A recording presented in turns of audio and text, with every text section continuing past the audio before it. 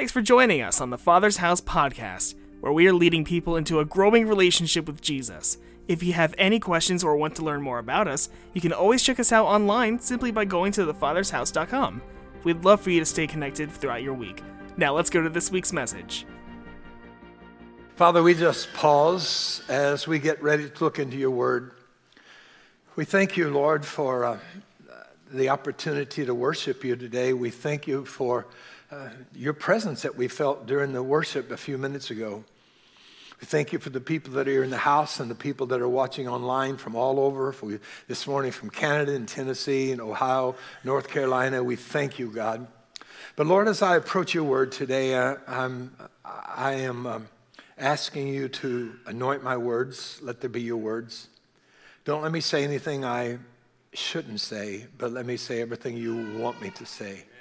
And Holy Spirit, I'm depending upon you today. So I pray today, God, that you'd be glorified, that the saints would be edified, and that Satan would be terrified in your name, Jesus.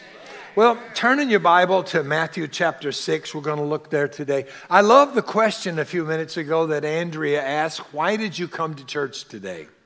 Now you think, man, what a weird question. Why did I come to church today? It's Sunday after all, right? And so that sort of helps. Sometimes we think, why do we come to church? You say, well, I've always come to church. It's Sunday. That's the way you're supposed to do. But is that really a good motive? Is that the motive? I know Jesus said, don't forsake the assembling of yourself together. The early church worshiped on Sunday. That was the first day. Or maybe you came today simply because you wanted to see a friend. Or maybe you're single and you like that person that sits on the other side of the church and you've been scoping him or her out, and that's why you came today. Some of you may have come for the donuts today. Who knows? Everybody could use a few extra calories, I'm sure. Yeah, not. Or maybe you came today to just enjoy the fellowship. Or maybe you came today out of a sense of duty. Well, they sent me a request this week, said it's my week to serve, and if I don't serve, somebody else will, and there'll be all blank. So what are the, and I think maybe there could be multiple reasons that you came to church today.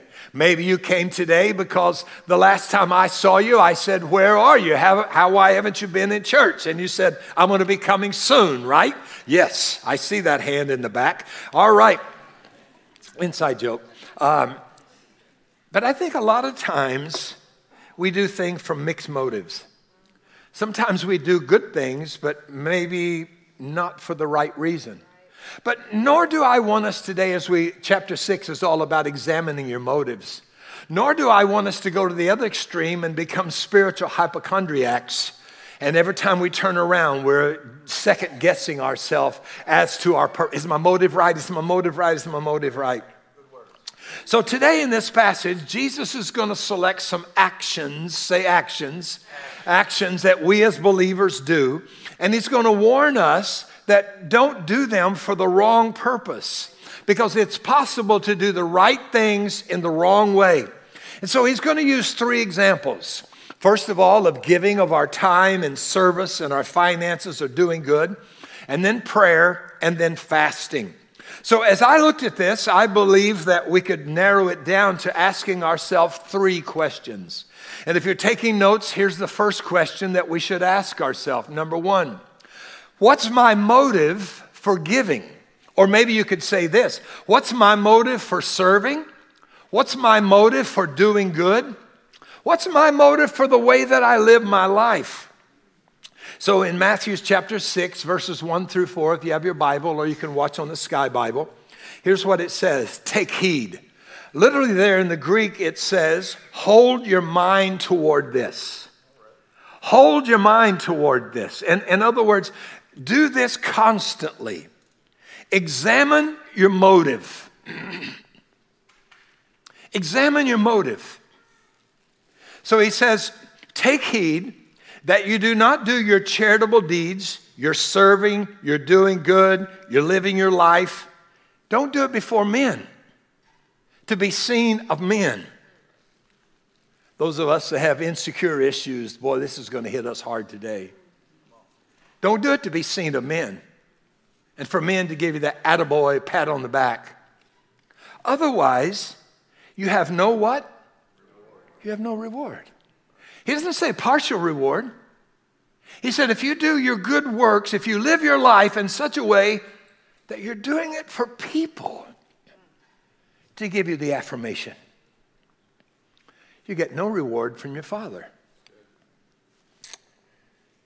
He said, therefore, when you do a charitable deed, when you serve, when you act right, when you do the things you're supposed to do, don't sound a trumpet as the hypocrites do in the synagogues or the streets, or we could put in modern day vernacular, go to social media and tell how great you are, that men may glorify you. Assuredly, I say to you, they have their what? Reward. That's all you're going to get. God's not going to give you a reward. So when you get to heaven, don't look for him to reward you for something that you did, because you spent all of your time trying to get men to notice you and to see and to affirm you. When you do a charitable deed, do not let your left hand know what your right hand is doing, that your charitable deed may be in secret, and your Father who sees in secret will himself reward you openly. So when he's talking about deeds here, he's talking about things that we do in life, how we live, how we serve, how we do. And anytime in this passage you see this phrase, secret, because sometimes people misunderstand this. They say, see, he says you should pray in secret, not pray in public. That's not what he's saying. You should give in secret and never let anybody know that you give. That's not what he's saying. In this passage, when he says secret, he's saying it's the motive of your heart. And only God can see the secret motive of your heart. Do you understand that? So he's saying all of your works should be done for him and him alone. And he sees your motive. He sees your heart.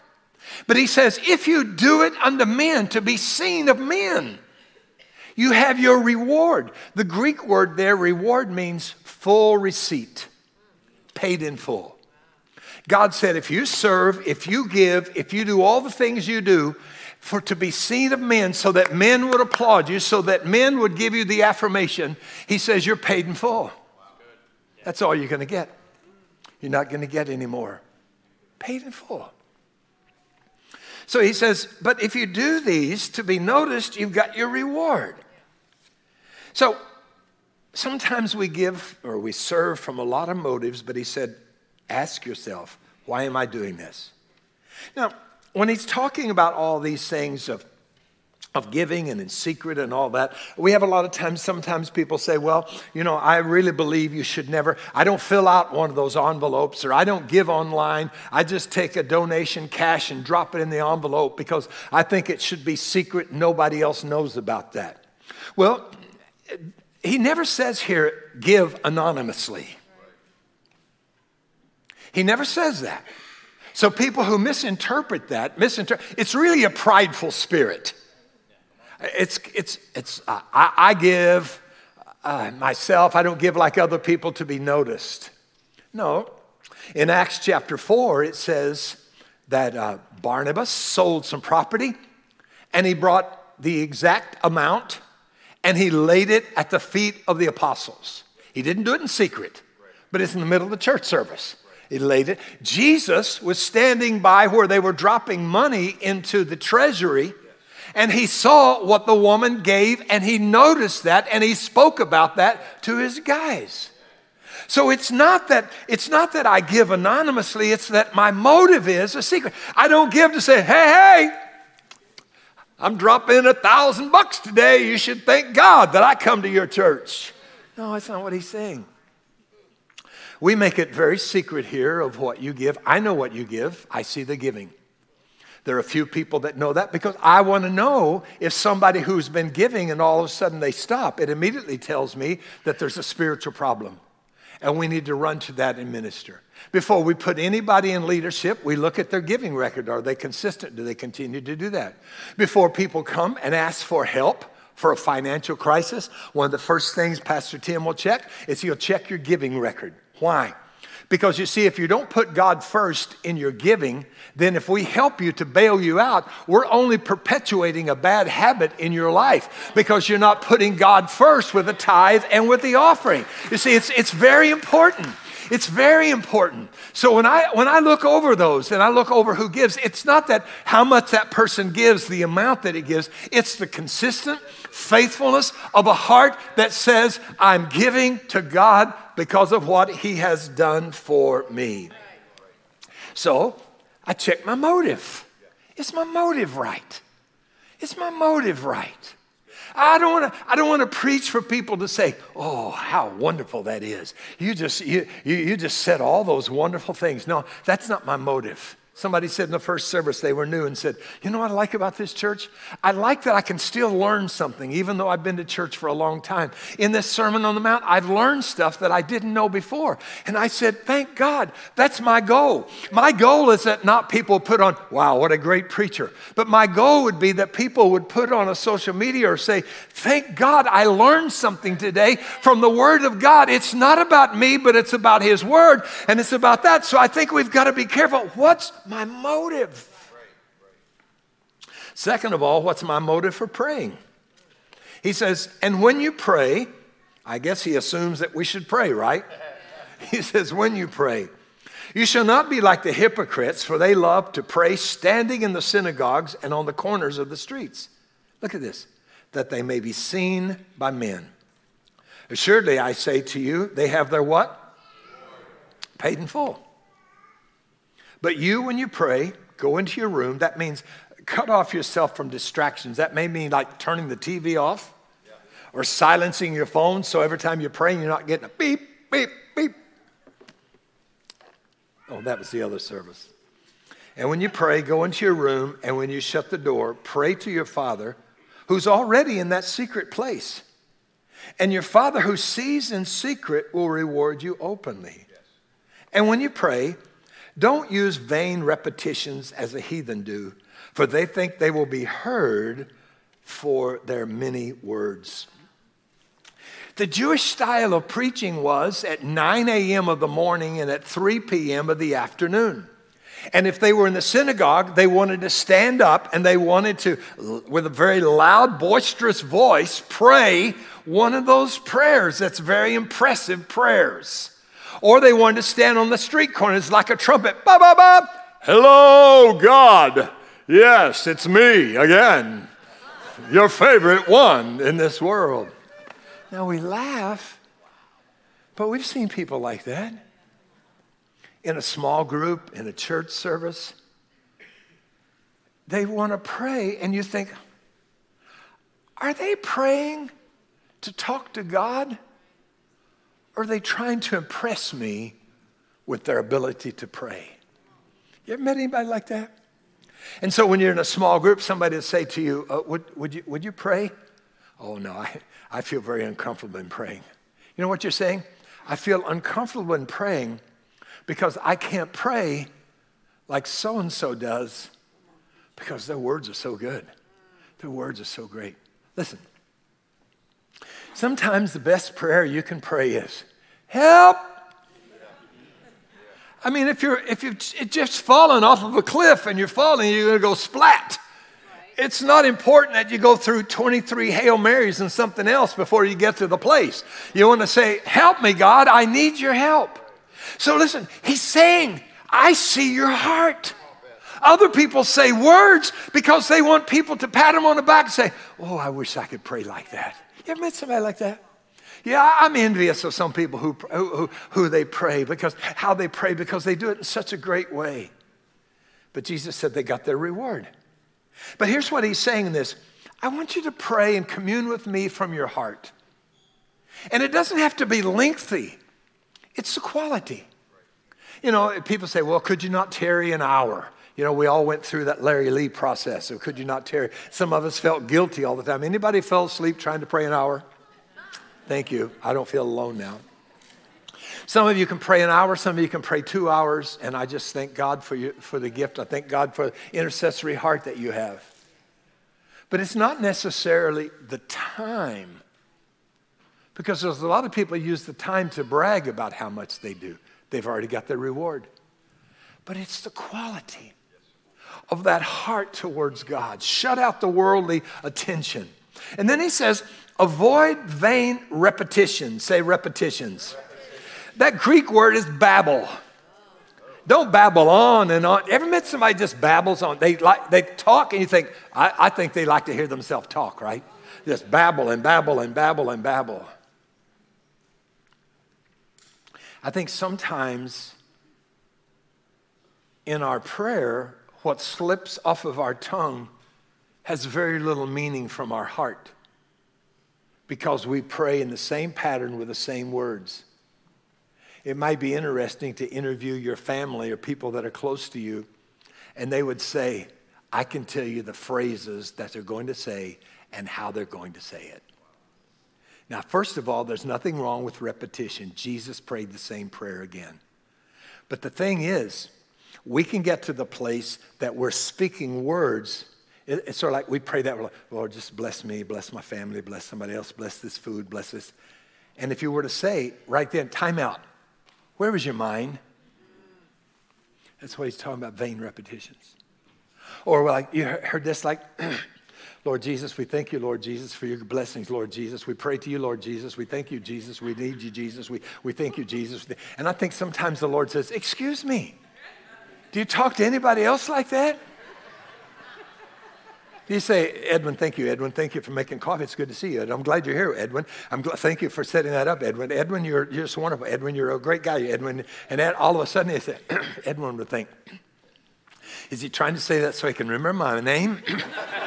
Is he getting so old that he's trying to do repetition? Or is he just saying, that's just kind of repetition? I'm just saying to all of us today, before Jesus tells us how to pray, he says, I don't want you to pray to be heard of men. And I don't want you to get caught in the place that you always are praying the same way, the same style, all the time.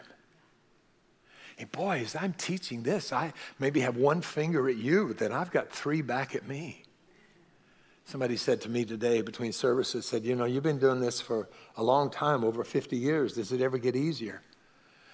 Does preaching get easier? I said, no, I got to be honest with you. It gets harder. Because I know more than I knew 50 years ago. So I know I'm held accountable for more.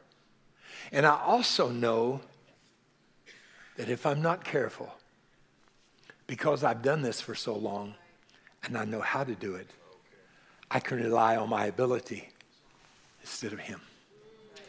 And the moment I do that, my heart motive is wrong. And I've lost my reward. So I'm just saying with our prayer time, reevaluate your prayer life this week. Maybe you want to just sit in his presence for a while and say, oh, what do you want me to pray about today? You say, well, what if nothing comes to me for a while? Okay.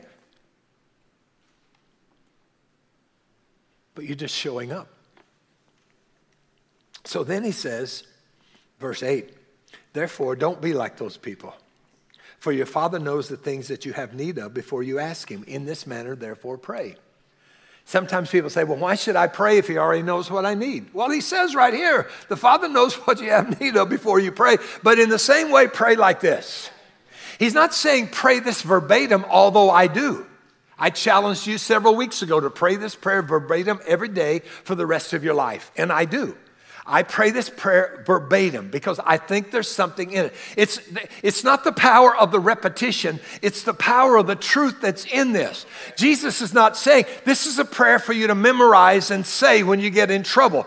This is a prayer outline of subject matters. And people say, well, I just wish I knew how to pray. Well, Jesus says, the disciples said, Lord, teach us to pray. Teach us to pray. And so that's what Luke said. And so here's what he says. In fact, would you read it with me? In this manner, therefore, pray. Ready? Our Father in heaven, hallowed be your name. Your kingdom come. Your will be done on earth as it is in heaven. Give us this day our daily bread, and forgive us our debts as we forgive our debtors. And lead us not into temptation, but deliver us from evil. For yours is the kingdom and the power and the glory forever. So use this prayer outline. Here's the way this prayer is. This is the outline for you to use. First of all, he says when you pray, what? Read it with me. Our Father in heaven, hallowed be your name.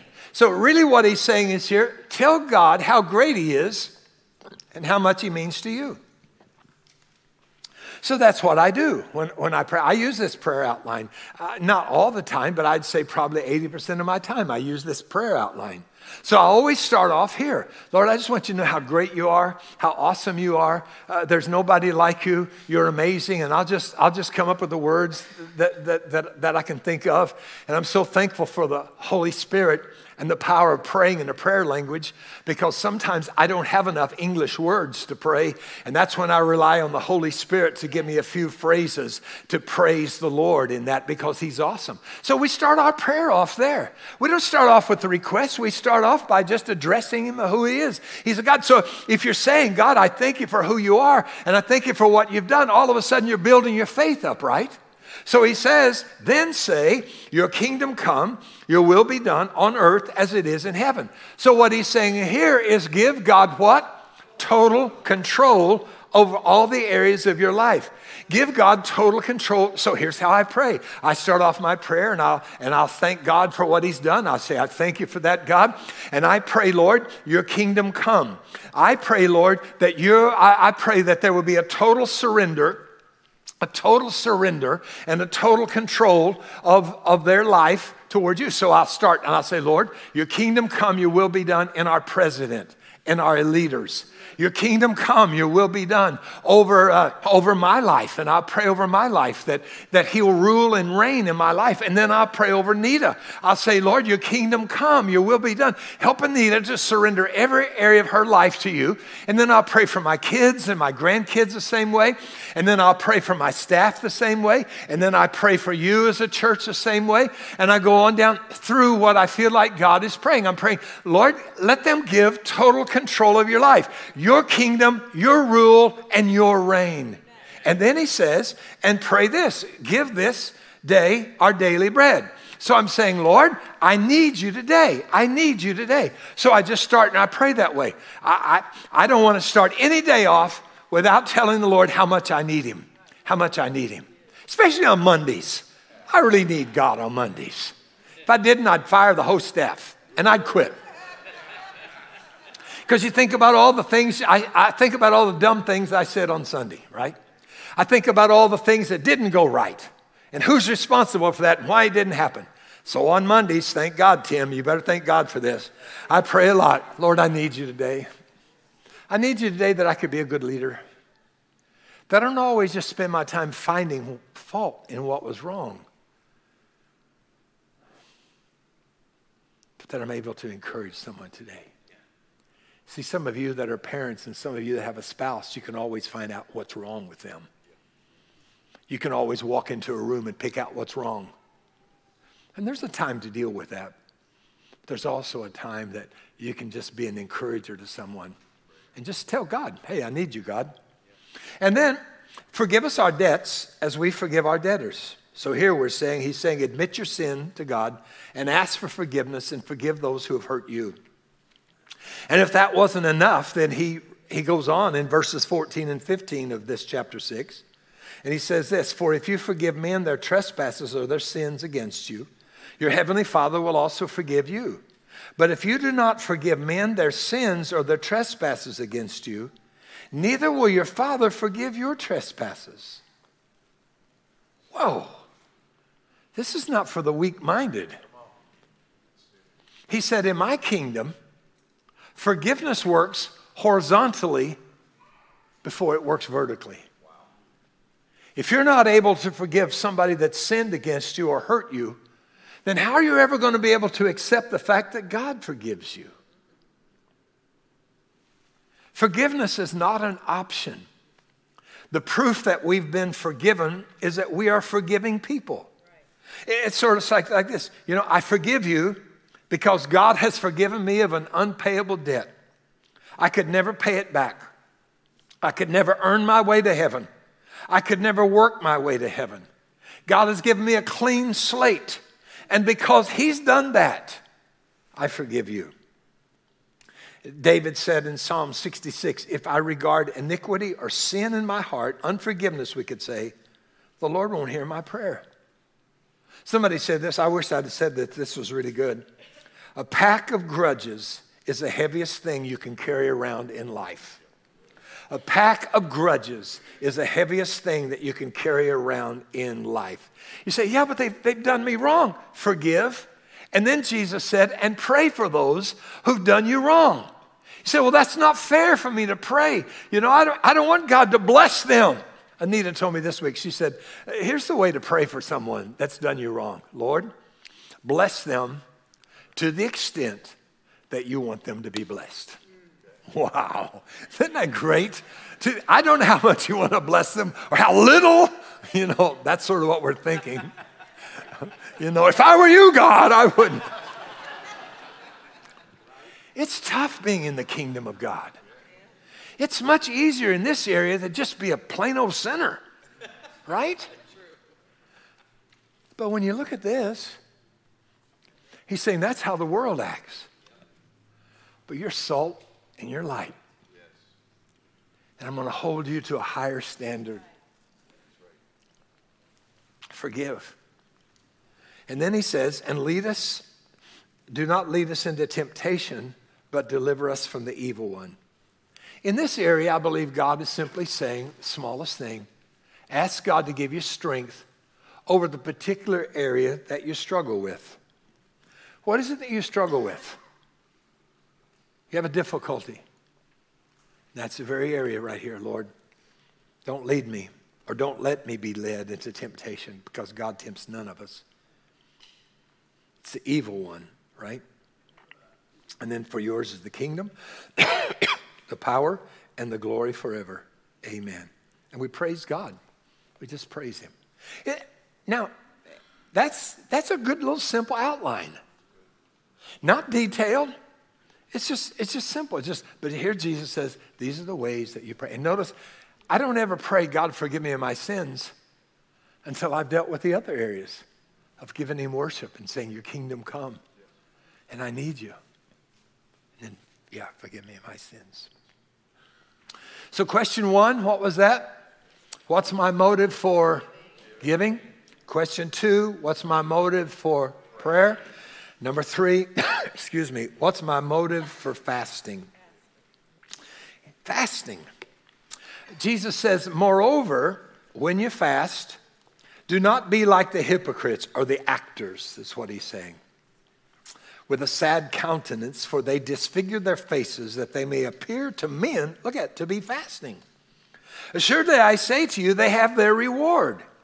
But you, when you fast, anoint your head, wash your face, so that you don't appear to men to be fasting. But your Father, who's in that secret place, he sees and he will reward you openly. Jesus is talking about the Pharisees, because what they would do is that they would put some white makeup on their face, and it would kind of be like white gray. And they would wear black clothes and as mourning, and they would rip their clothes. So that when they stood, they would stand like this, the black clothes, the mourning, the ashen look on their face. So people would walk by and say, oh, they look so hungry. They're fasting. Oh, they're so holy. And Jesus said, they've got their reward. But he said, when you fast. He doesn't say if you fast, he said when you fast. So he evidently expects us to fast, right, as believers.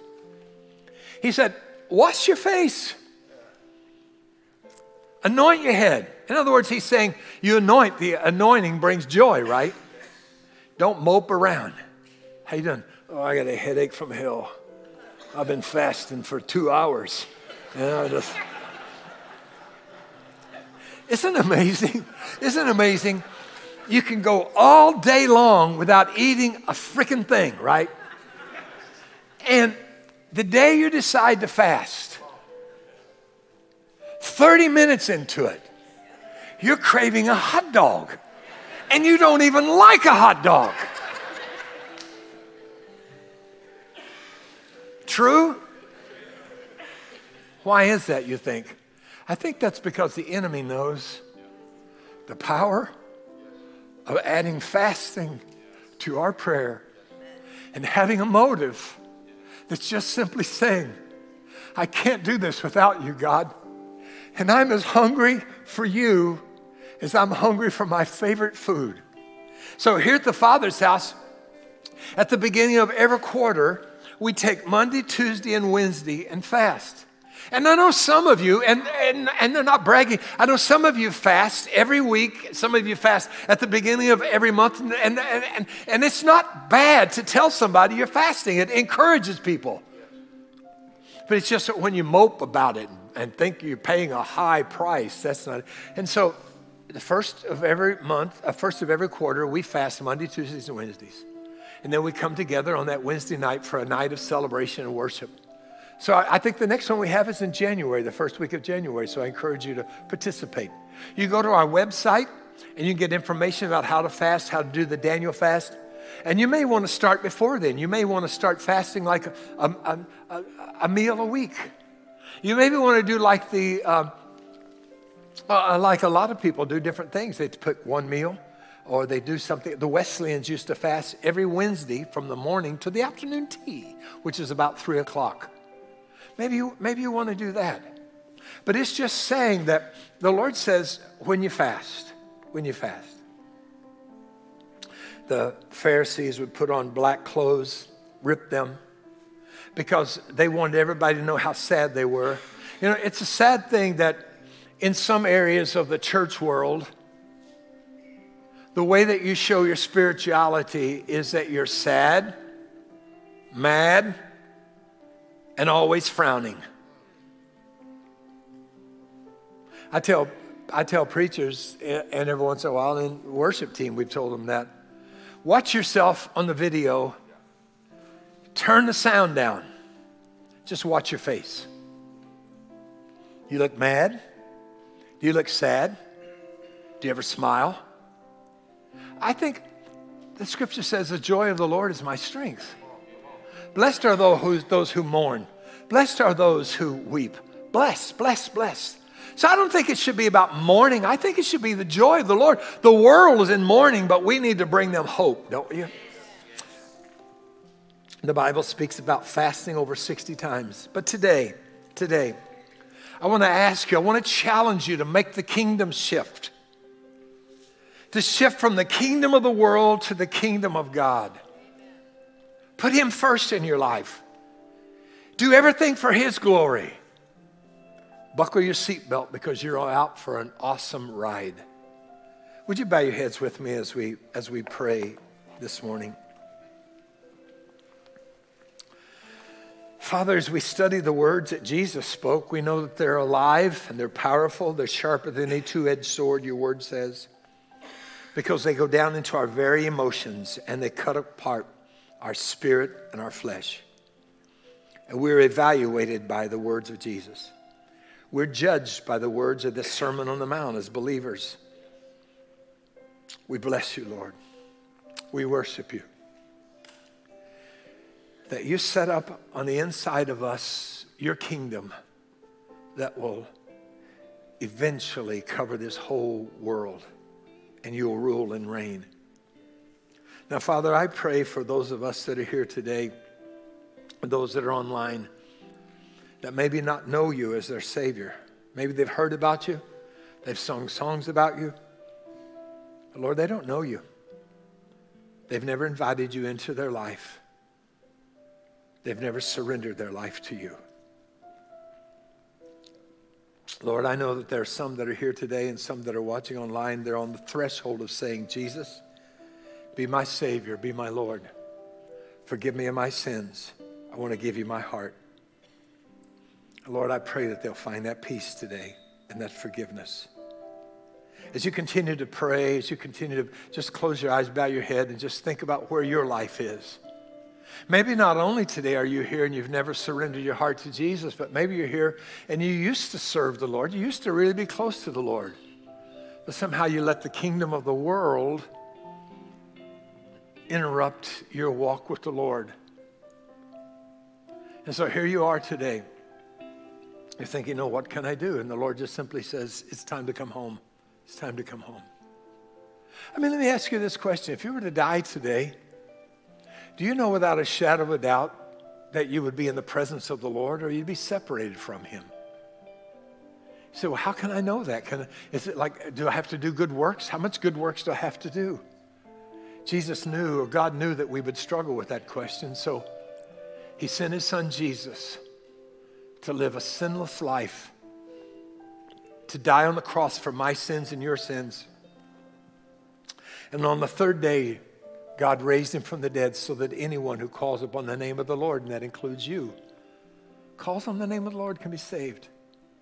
He can forgive you of your sins, your past. He can give you a purpose for living. He can give you the promise of an eternity with him. But you can only come to the way of Jesus. He's the door. He's the gate. He's the way. It's not of your works. Or we could boast about that. But it's simply saying, Jesus, I've tried, but I know I can't do it by myself, and I need you. As the church is praying, those of you that are watching online, those of you that are in the house, if you're here today and you say, you know what?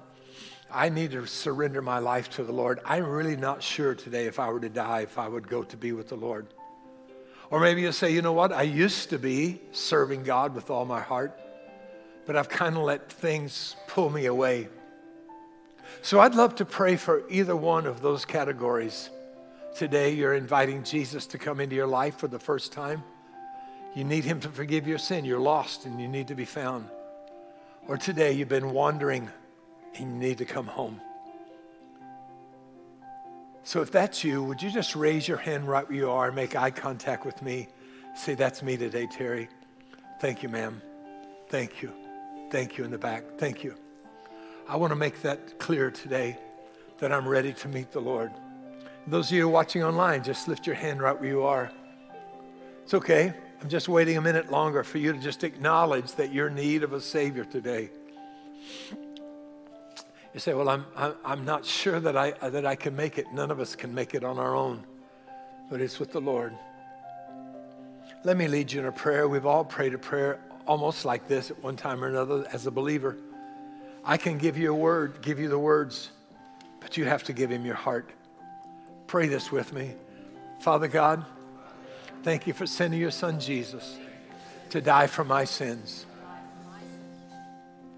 I confess today that I'm a sinner and I need a Savior.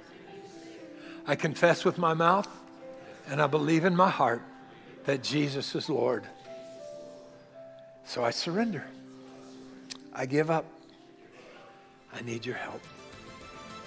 As best as I know how, I want to serve you the rest of my life. Fill me with your Spirit. In Jesus' name I pray. As a church, it's our honor to play a small part in all that God is doing in and through your life, and we would love to help you continue that journey. To find out what your next steps are in your relationship with Jesus, all you have to do is go to thefathershouse.com/next. Join us next week as we continue to love God, help people, and make disciples.